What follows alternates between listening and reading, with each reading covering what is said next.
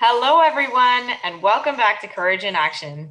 I'm really excited about today's discussion, and I think there are lessons to be learned here for every woman.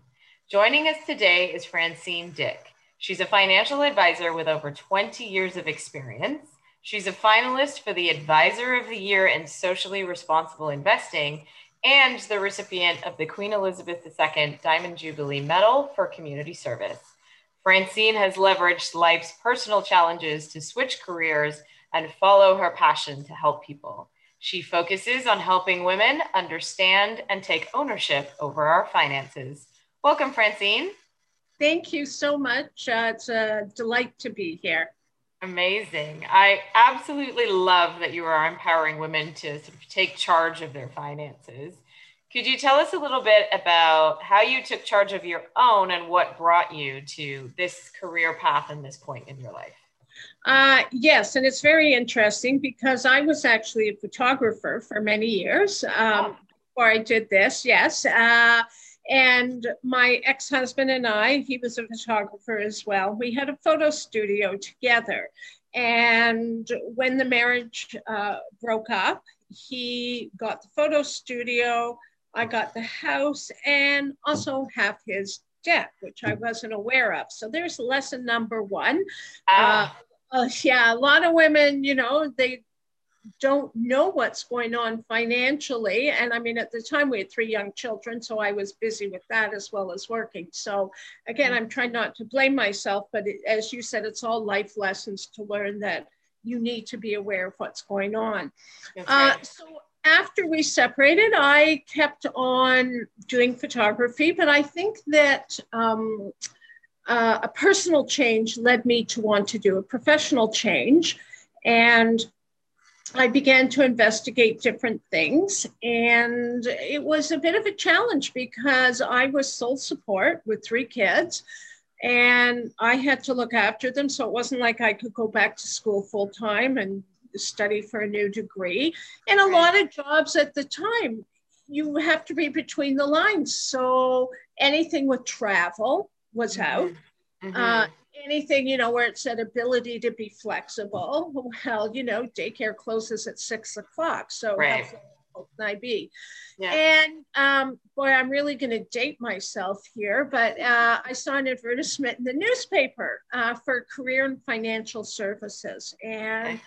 And I don't know, it just kind of piqued my interest again. People always say to me, "Oh, you're in financial services. You must be really good with numbers." And I'm not. I'm not terrible. Oh, that's interesting. Yeah, because the work I do, it really is a people kind of business and having Mm. relationships with people. So I went and checked it out. They were having an open house, and I didn't like the company, but I liked the idea, and the seed was planted, and it just took off from there. Really interesting. So I'm going to sort of unpack a couple of things there. Um, During your divorce, so you thought you were getting sort of a fair settlement with the photography studio going to Hammond and you sort of taking the house. How I did did you discover that? Sorry? I did have to buy him out. So, I mean, it was, Okay. you know what, Luca, right now it's so long ago. Oh, I mean, we had lawyers, so it all kind of worked out in the end. yes. But the debt he had was a bit of a surprise. And unfortunately, I got stuck with half of it. So, Mm. And do you think women are surprised by like debt and certain things like that when they're going through divorce?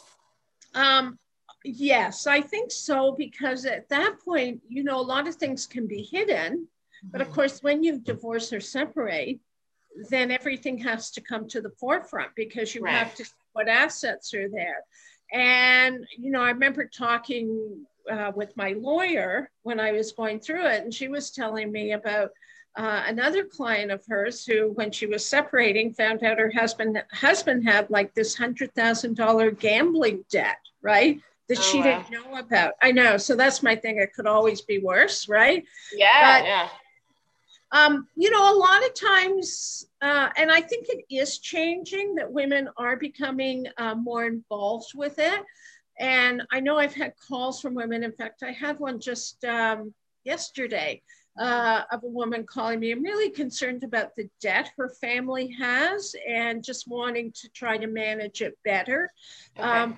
The debt's a heavy burden, but I think women just, they need to be a bit more involved and understand what's going on with the family finances.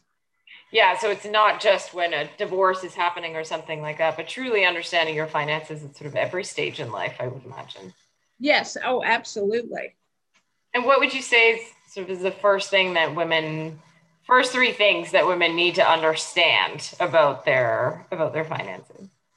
Well, the first three things is before you're even in a relationship, you should understand your income. So, I mean, what's coming in, like what are you paying for? I mean, just a simple thing, look at your pay stub. Right. You know, so what's coming off there? You know, is there a pension plan, your CPP, your contribution, your EI contribution? What's this for? What's that for? So understand what those things are and how much you have left, your net pay. So that's one thing to be aware of. The other thing is to be aware of your spending and not to get yourself in debt. I mean, we talk about good debt and bad debt. And good debt is things if you need to take a student loan for furthering your education, or if you have a mortgage, you're buying a house and you do have a mortgage, so that could be good debt. But then there's bad debt, which is, you know, buying another pair of shoes you don't need, going on a trip, you know, that you can't afford and can't pay for, you know, maybe doing an expensive renovation that's not needed, or simply living beyond your means. And what I tell people, I mean, if you have a certain lifestyle and you want to maintain that, then you have, you know, I mean, there's two choices if your cash flow is strapped. And one is either you reduce your expenses or you increase your income. Right. Basic rule to follow at that point. Yeah. So either, you know, try to get a job that'll pay you more money. And then the other thing I think is really important is to save. And, you know, you need to get in the habit of saving. So again, this is where speaking with a financial advisor, financial planner is helpful. So should you be saving in a retirement savings plan, or should you save in a tax-free savings account? And you might have different pots of money. So maybe you've got a little travel fund where you put a little money in for travel and one for your retirement plan. So that's really important to make sure that you're saving, because that's, once you're in that habit of saving, that's really important. Okay, perfect. So it's understanding your income, the actual amount of money that's coming in, understanding your sort of debt and the amount of money that has to go out. And then it's almost like a buffer that you have to understand in terms of how much you can save. And then you have kind of play money or what's left over, right? So that's it, you know, and I don't like to, sometimes if you do too strict a budget, people can't stick to it. My feeling is, you know, if you, the money comes in and you put, I mean, you know, as the wealthy barber said, 10% or whatever. And I just, you know, whatever you can do, if that money comes off and you're saving it and you've got a little emergency fund, I don't care what you do with the rest of your money. If you can save more, great. So that's important. And the other thing for women, if you get in a relationship, you know, common law, you get married, but it's a serious relationship and you're living together, then it's really important for two things. One is to have your own stash of money for both people. Right. So, you know, if, you know, you want to go out to the theater, out drinking for a night, great. You know, if your partner wants to go to a sporting event or the theater, you can do that with their money. But then you also need to have a joint household account. And I meet so many couples who don't have that. And it's like, well, you know, they pay for this and I pay for that. And, you know, they sort of take care of this and I'll do this. And so there's no working together. Like you really don't know where all the money's going. So if you have a joint household expense, and it doesn't have to be 50-50, it can be proportionate on what you're earning. So if one person earns more, they contribute more. Then you've got a joint household account, so you can pay your mortgage or rent, property taxes, repairs. If there's kids events, groceries, all the things that come out of that are your joint expenses. And then you work together too, and you're aware, of how much things are. I think that was a key word that you just used there, which is awareness. Just that transparency, that open conversation. And a lot of people, particularly women, I find are uncomfortable in some way talking about their finances with partners or with an advisor, and it's almost like it sort of reflects your life, and your mental state is often reflected in your finances. Would you say that's true from what you've seen? Yeah, I don't know. There's something very intimate about money, and people, I think there's also, if you're in debt or that, a certain amount of shame. And I always tell people, like, I don't judge, I'm here to help, right? And I've gone, as I mentioned earlier, I raised 3 kids on my own, so I know what it's like to struggle. And so, my job is to help you, and I can help. So it's sometimes like, if I remember meeting with a couple once, and they're in this debt, and they were spending like $1,000 a month on wine. And it's like, oh my God. Oh, geez. Yeah, really. And so I get it. Love a glass of wine, but some things have to be sacrificed. Yeah, and and that's great if your budget would allow for it. Sure. Yeah. That's what you want, but it didn't, and they had a lot of debt. So this is where sometimes it's hard, well, I really want this, this really expensive bottle of wine, but, really you can't afford it. And there's, to talk about it with your partner might be touchy.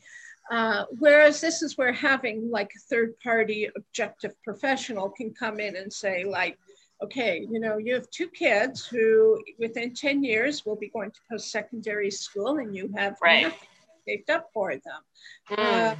So maybe we can divert some of that wine money into an education savings plan. But there is, I think people sometimes feel shame that they're in debt.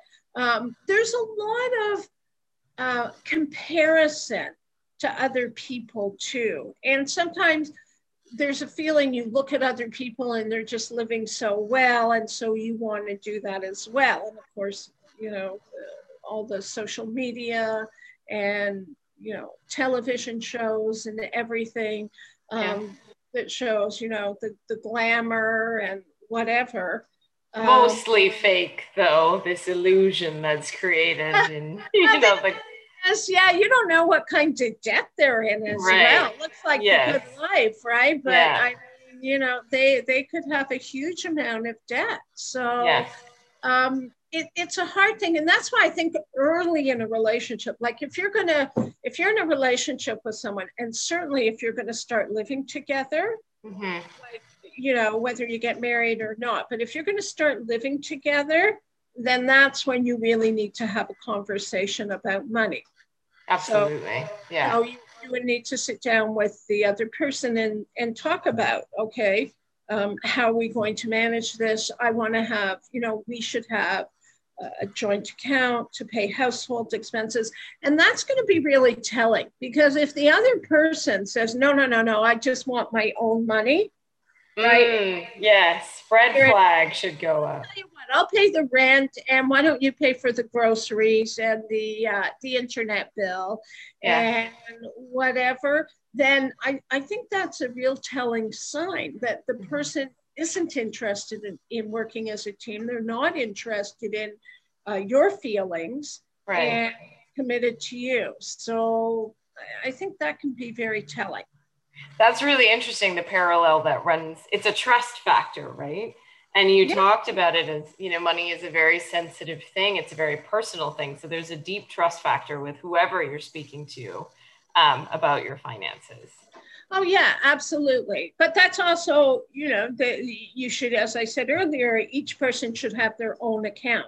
So 100%, save, to save in their retirement plan, to save for a special trip, to, those variable fun expenses, to buy a new pair of shoes. So yeah, to treat yourself once in a while. That's right. And so I think that way you also don't feel resentful because like, oh, they're going out again, to a basketball game and then to a bar after, and here I am, stuck at home, with the kids or whatever.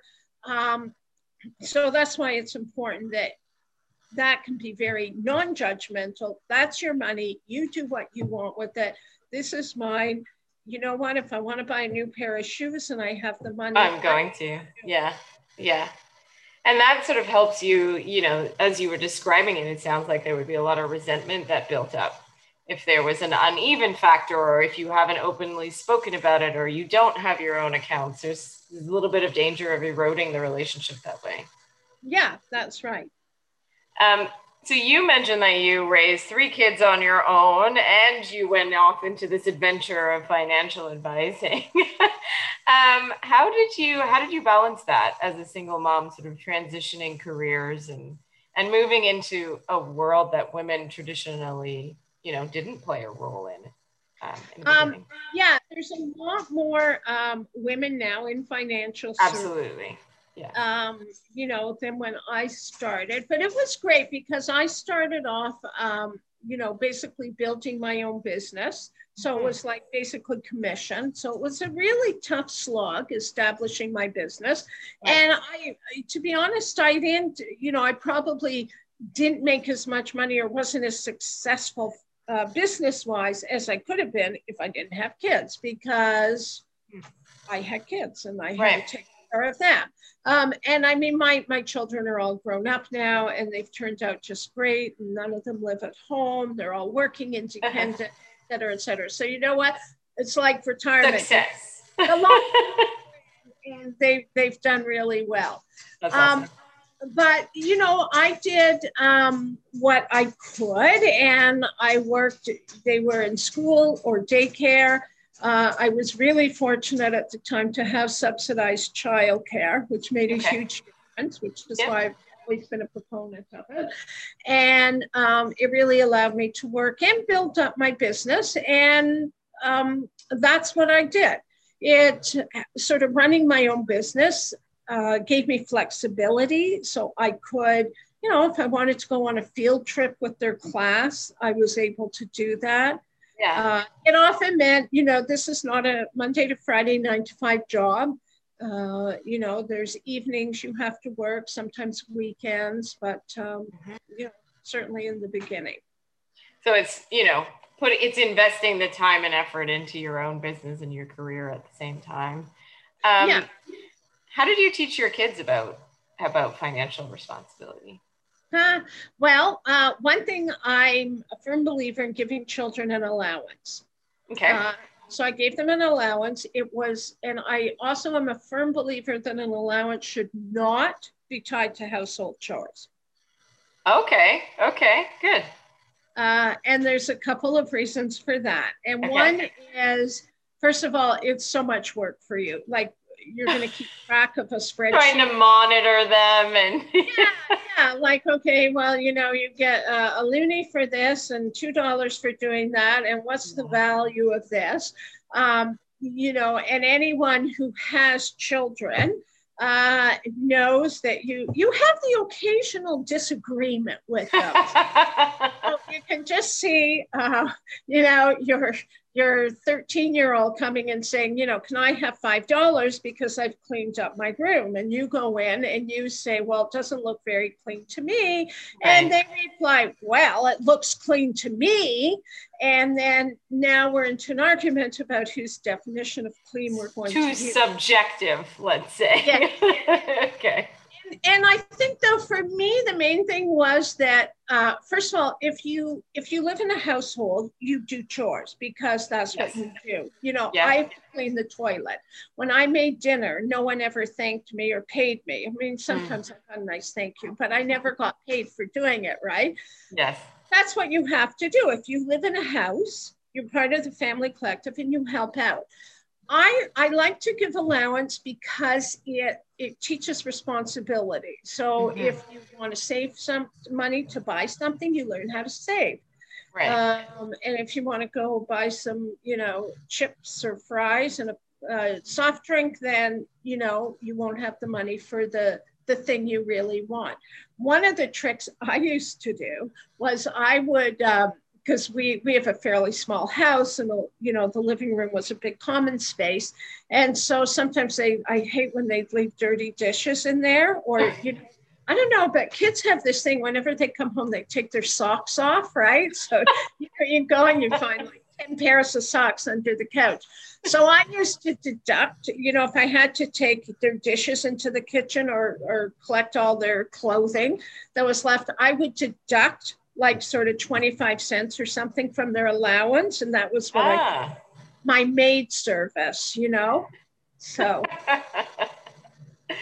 Well, that's a great way of looking at it. So it's in life and all the things that they had to do. They were earning their allowance, but also understanding that there are consequences to their actions at the same time.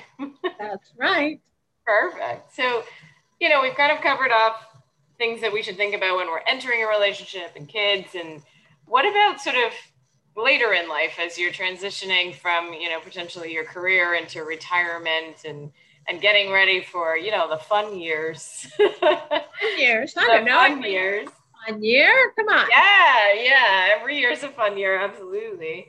But what's an important thing for women to think about as we're going into sort of retirement years?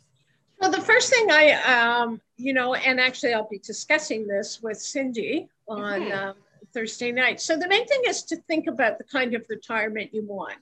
And that's what I like to do when I'm talking about it with people, is like put aside the money for now. I mean, it may or may not be possible, but what do you want to do? So some people say right away, oh, I want to travel. Okay. Right. Before you retired, did you do traveling? Well, no. So why do you think you're going to enjoy traveling now if you've never traveled before? Oh, right? Interesting. Okay. So, and they may, I mean, you may want to travel, you may not, but maybe now you should try taking a trip and see if you really like it or not. Do you want to live in the city? Did you want to move out of the city to a smaller place? Are you going to live in your own home, or did you want to sell it and move to an apartment? Sort of, did you want to do volunteer work? Do you want to work part-time? Do you want to do nothing? Sort of envision your retirement. Mm-hmm. And then the other thing is to, find out what your government benefits will be. So there's basically Canada Pension Plan and Old Age Security. Right. You can register, set up, most people have a My account with Canada Revenue Agency, and you can find out what your benefit will be. And so that's helpful to know, because that's often a base to start your retirement, and then find out what streams of income you're going to have. So will you be getting a pension from work? Or from a previous job? What sort of assets have you saved up? Retirement savings plan or tax-free savings account. And then, so that's what we look at. What are the streams of income that you're going to have in retirement, and then what's possible? Okay. So really, sorry, go ahead. No. So it's thinking about what you want for retirement, seeing what you have. And then the other thing is, if there's a shortfall, and this is where planning starting early is good, is you can start saving. Because, even if you're younger, even saving an extra couple $100 a month can make a big difference. Okay, so that was actually going to be my question, is that how early should you be planning for this retirement? And I would imagine you'll envision retirement differently depending on what stage of life you're in, what's going on in your life, but how early is too early to start planning for something? Well, I don't know if it's ever too early, but again, it comes back to what you said in the very beginning about striking a balance. I found out there's something, and the acronym is FIRE, F-I-R-E, and it's something retire early. And it's I read about this somewhere, and it's like these millennials, I guess, young people who basically all they do is work, right? Like 6 days a week, 15 hours a day. They work, work, work, work. That's their thing. And then their goal is to retire early. So by the time they're 40, or maybe Yes. even younger, they'll have amassed $1 million or $2 million, and they can retire and not work. And I mean, my thing is like, well, okay, that's kind of nice, I guess. But like, I just, I'm just settling a death claim for a guy who died suddenly, and he like, 49 years old. So yeah, it's very sad. And I think with COVID, we found out you never know what's going to happen. You never know. Yeah, that's right. Like, I don't know, maybe you should not work quite as much, retire a bit later, and just sort of enjoy life a bit as well. I mean, can't even, I'm much older than that, but I love my work, and I'll work even part-time for as long as I can. Sure. But it's important to start saving. Again, it's coming back to that saving, and especially if you don't have a pension plan. So some people are very lucky, they have a pension plan from work, or some sort of RRSP at work. But if you don't have that, and a lot of people don't, particularly women, then it's really important to start saving something for the future. And good old compound interest. The earlier you can start, the better. That's right. And it's interesting, the pension plan that you mentioned through work, because there's also situations where you never know what can happen with your job, like in careers. Many times there's restructuring, there's different things that happen, and that may not be something that you have. So having that sort of financial independence it's a freedom, and it feels like a safety net somehow to have that in the background. Yeah, absolutely. And, when you can sit down with a planner and then take a look, and then, you do a projection towards your retirement, and it's like, oh, wow, I'm going to be to retire and do that. Or, all I've got to do is save, an extra $100 a month, and I'll be there, or, whatever needs to be done. But yeah, having that financial independence is really important. And again, especially for women too. We know women don't earn as much as men. We tend not to have the really good jobs with pensions. Right. So how do you, when you are saving money and you're starting to invest, and I'm really interested in, your nomination for socially responsible investing, how do you go about choosing, no matter how much money you have, how do you go about choosing what you invest your money in that sort of matches your personal ethos, I'll say? Well, with investing, there's a few considerations. So one is, first of all, your time frame. So if you're saving, like everyone should have what I call just an ordinary savings account. And those are, as everyone knows, they have very, very little interest. Like, if you can get 1% interest, that's pretty good. I mean, most little savings checkings account, it's like 0.5%. But you need that there because it's absolutely safe and secure. So if, your mother takes sick in Vancouver and you've got to fly across the country, you've got some money. Or if your roof starts leaking, or whatever, the kids come home and it's like, oh yeah, Mom, I forgot we're going on this field trip, or whatever. I remember that. That's like with the bake sale. That's why I always kept a cake mix in the cupboard.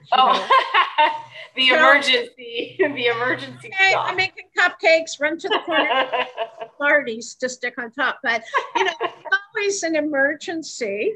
Yes. So you need that.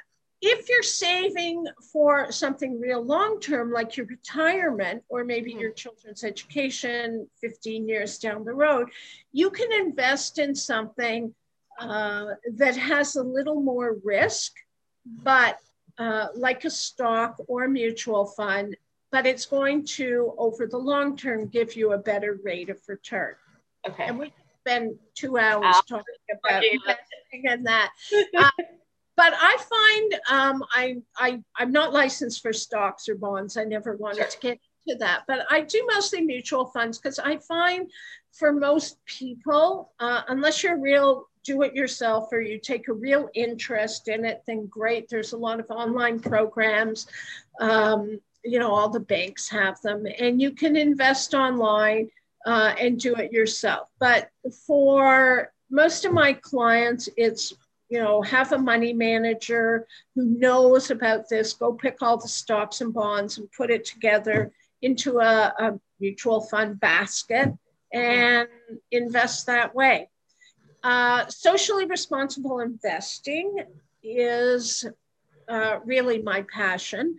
And again, we could talk for 2 hours about this as well. Yeah.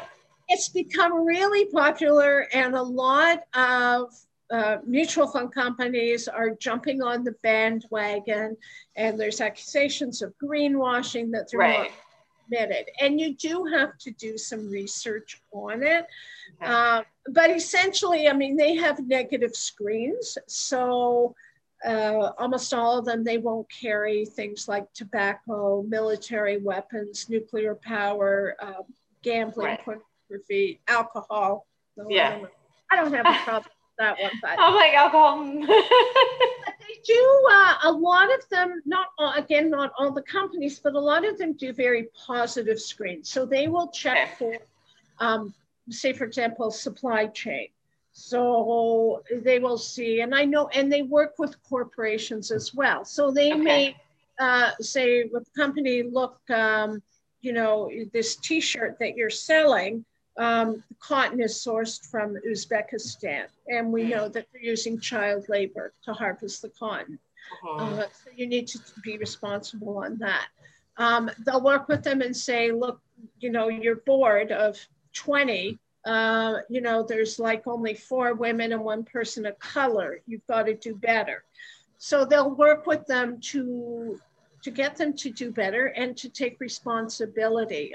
Executive compensation is a huge issue. So they will also go, these fund companies, because they own stock in the company, they'll go to the shareholder meetings.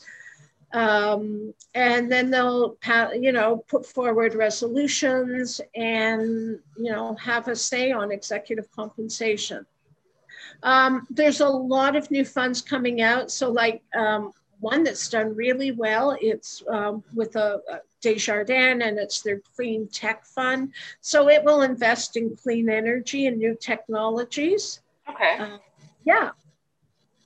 Really interesting. So it's, so when you say you have to do your research, I think a lot of people feel a bit overwhelmed in terms of how do you research something like that. So that's what a professional or financial advisor like yourself would be able to help you navigate. Exactly. And I make the analogy, Luca, that, I don't want to change the oil in my car. I really have no interest in learning how to do it. Learning how to do it, getting dirty. I don't want to do it. I don't want to learn how to fix my car. I take it to a garage, and you know what it is? It's that trust. I trust them, right? That they're not going to try to tell me something's wrong that it's not. So I can take my car in. I remember for a while they kept wanting to give me, show me what was wrong. You're like, I'm good. Fix it. But I trust them, right? And they will fix it, and they will take care of it for me. So that's the same thing where people do trust me. I tend to, maybe because I'm a woman or something, but I err on the side of caution. So I'll try to be a little more conservative, but I'll listen to people. I'll see what the time frame is for their investment, what's their risk tolerance, and then I will research the funds and then make suggestions for them. Okay, perfect. Yeah. So for the listeners out there who are thinking, financial advisors could potentially be very expensive or inaccessible, how can they sort of approach finding a financial advisor that would work for them? We're paid in many different ways. So so for example, I'm a certified financial planner. Right. A CFP. So I adhere to a code of conduct. I had to write a 6-hour exam. I have to take continuing education credits. I'm associated with the financial planning standards of Canada. 6-hour exam in one shot. Broken up into three in the morning, then we got a lunch break, and then 3 in the afternoon. And I passed the first time. It has a 50% failure rate. Amazing. Congratulations. I was so determined. I studied so hard. I said, I'm not writing this again. Yeah. Where were we? See? Lost Sorry. track.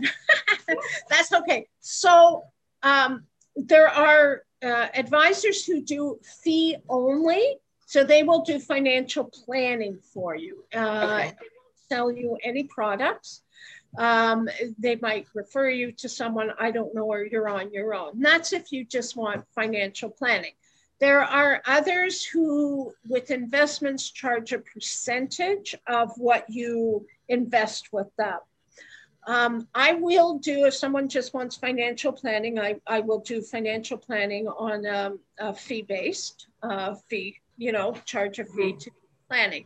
But also if people want to invest, then I am happy to help them out. And, a lot of advisors, they want really big minimum thresholds because there is some paperwork to set it up. But I don't know, maybe I'm a bad capitalist. I like helping people. So, I mean, even if you have a small portfolio, I'll often take clients on because I want to help them and get them on the right path.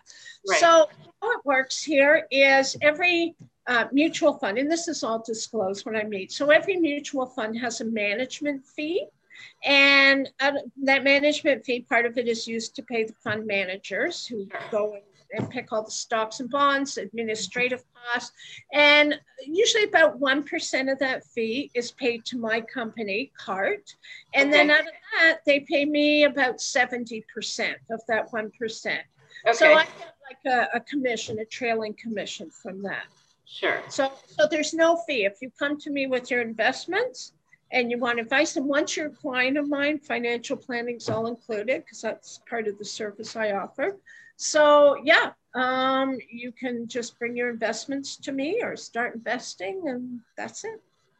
Well, I think that's amazing, and I think obviously anyone listening can absolutely trust you with their finances. But how do people go about we talked about this earlier. It's a very trusting relationship that has to happen between a financial planner or advisor and their client. How does that build? And I assume it builds over time, but how do you establish that?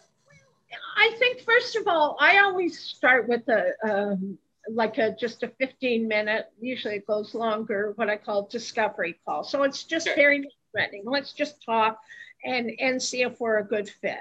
And sometimes if people want to meet, they can, or we can do it over Zoom. So people can check my website, they can see how I am, but I think it's just the feeling you get from someone. The other thing I should mention is that financial services, it's very, certainly with my company CART, like everything goes through compliance, right? So everything. So if you come and you want to invest with me, right, and you're 70 years old, and I say, ooh, let's put you in this precious metal investment, and I think energy is going to be on a rebound type thing. And before we do the trade, it has to go through my compliance department. Like I can't just send it in, it goes through compliance. They would look at that and they would say, wait a minute, this is a 70-year-old woman and you're putting her into high risk portfolios? Like, no.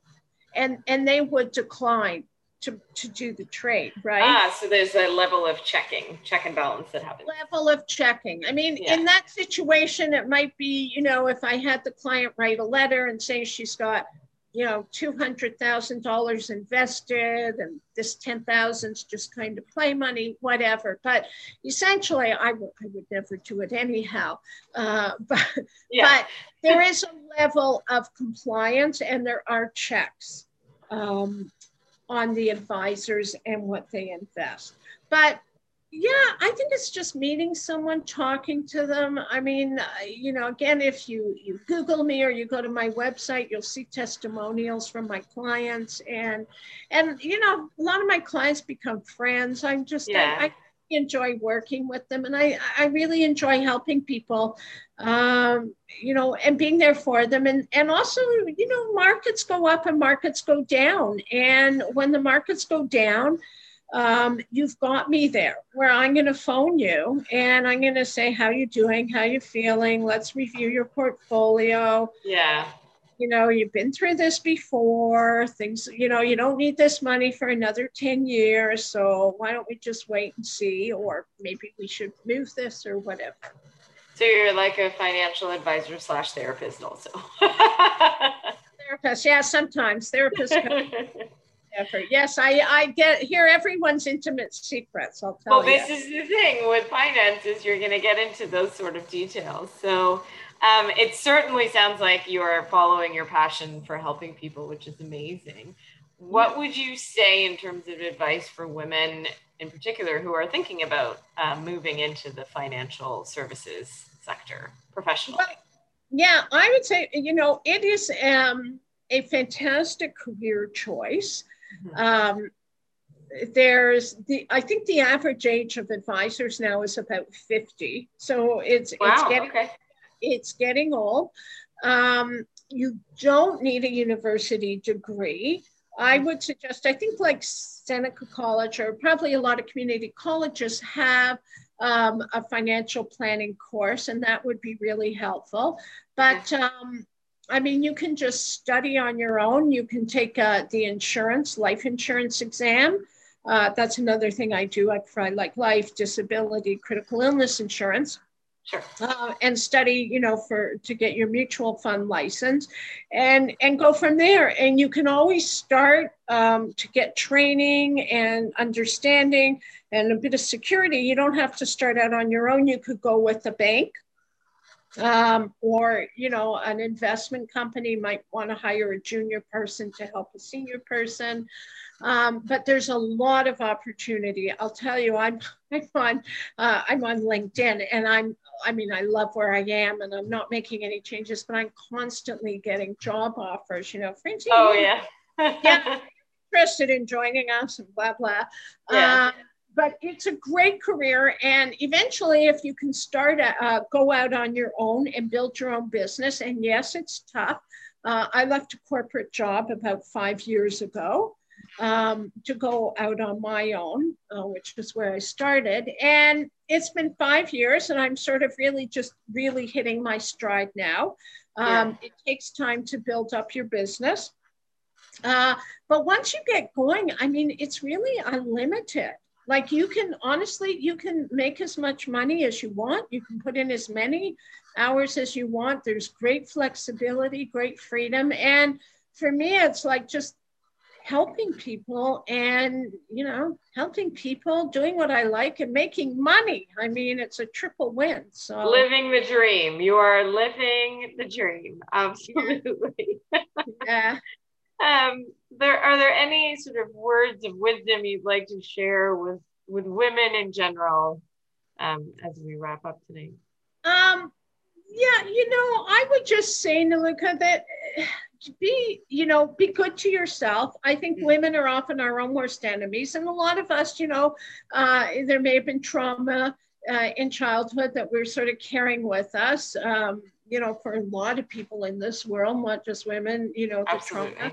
And it really affects us.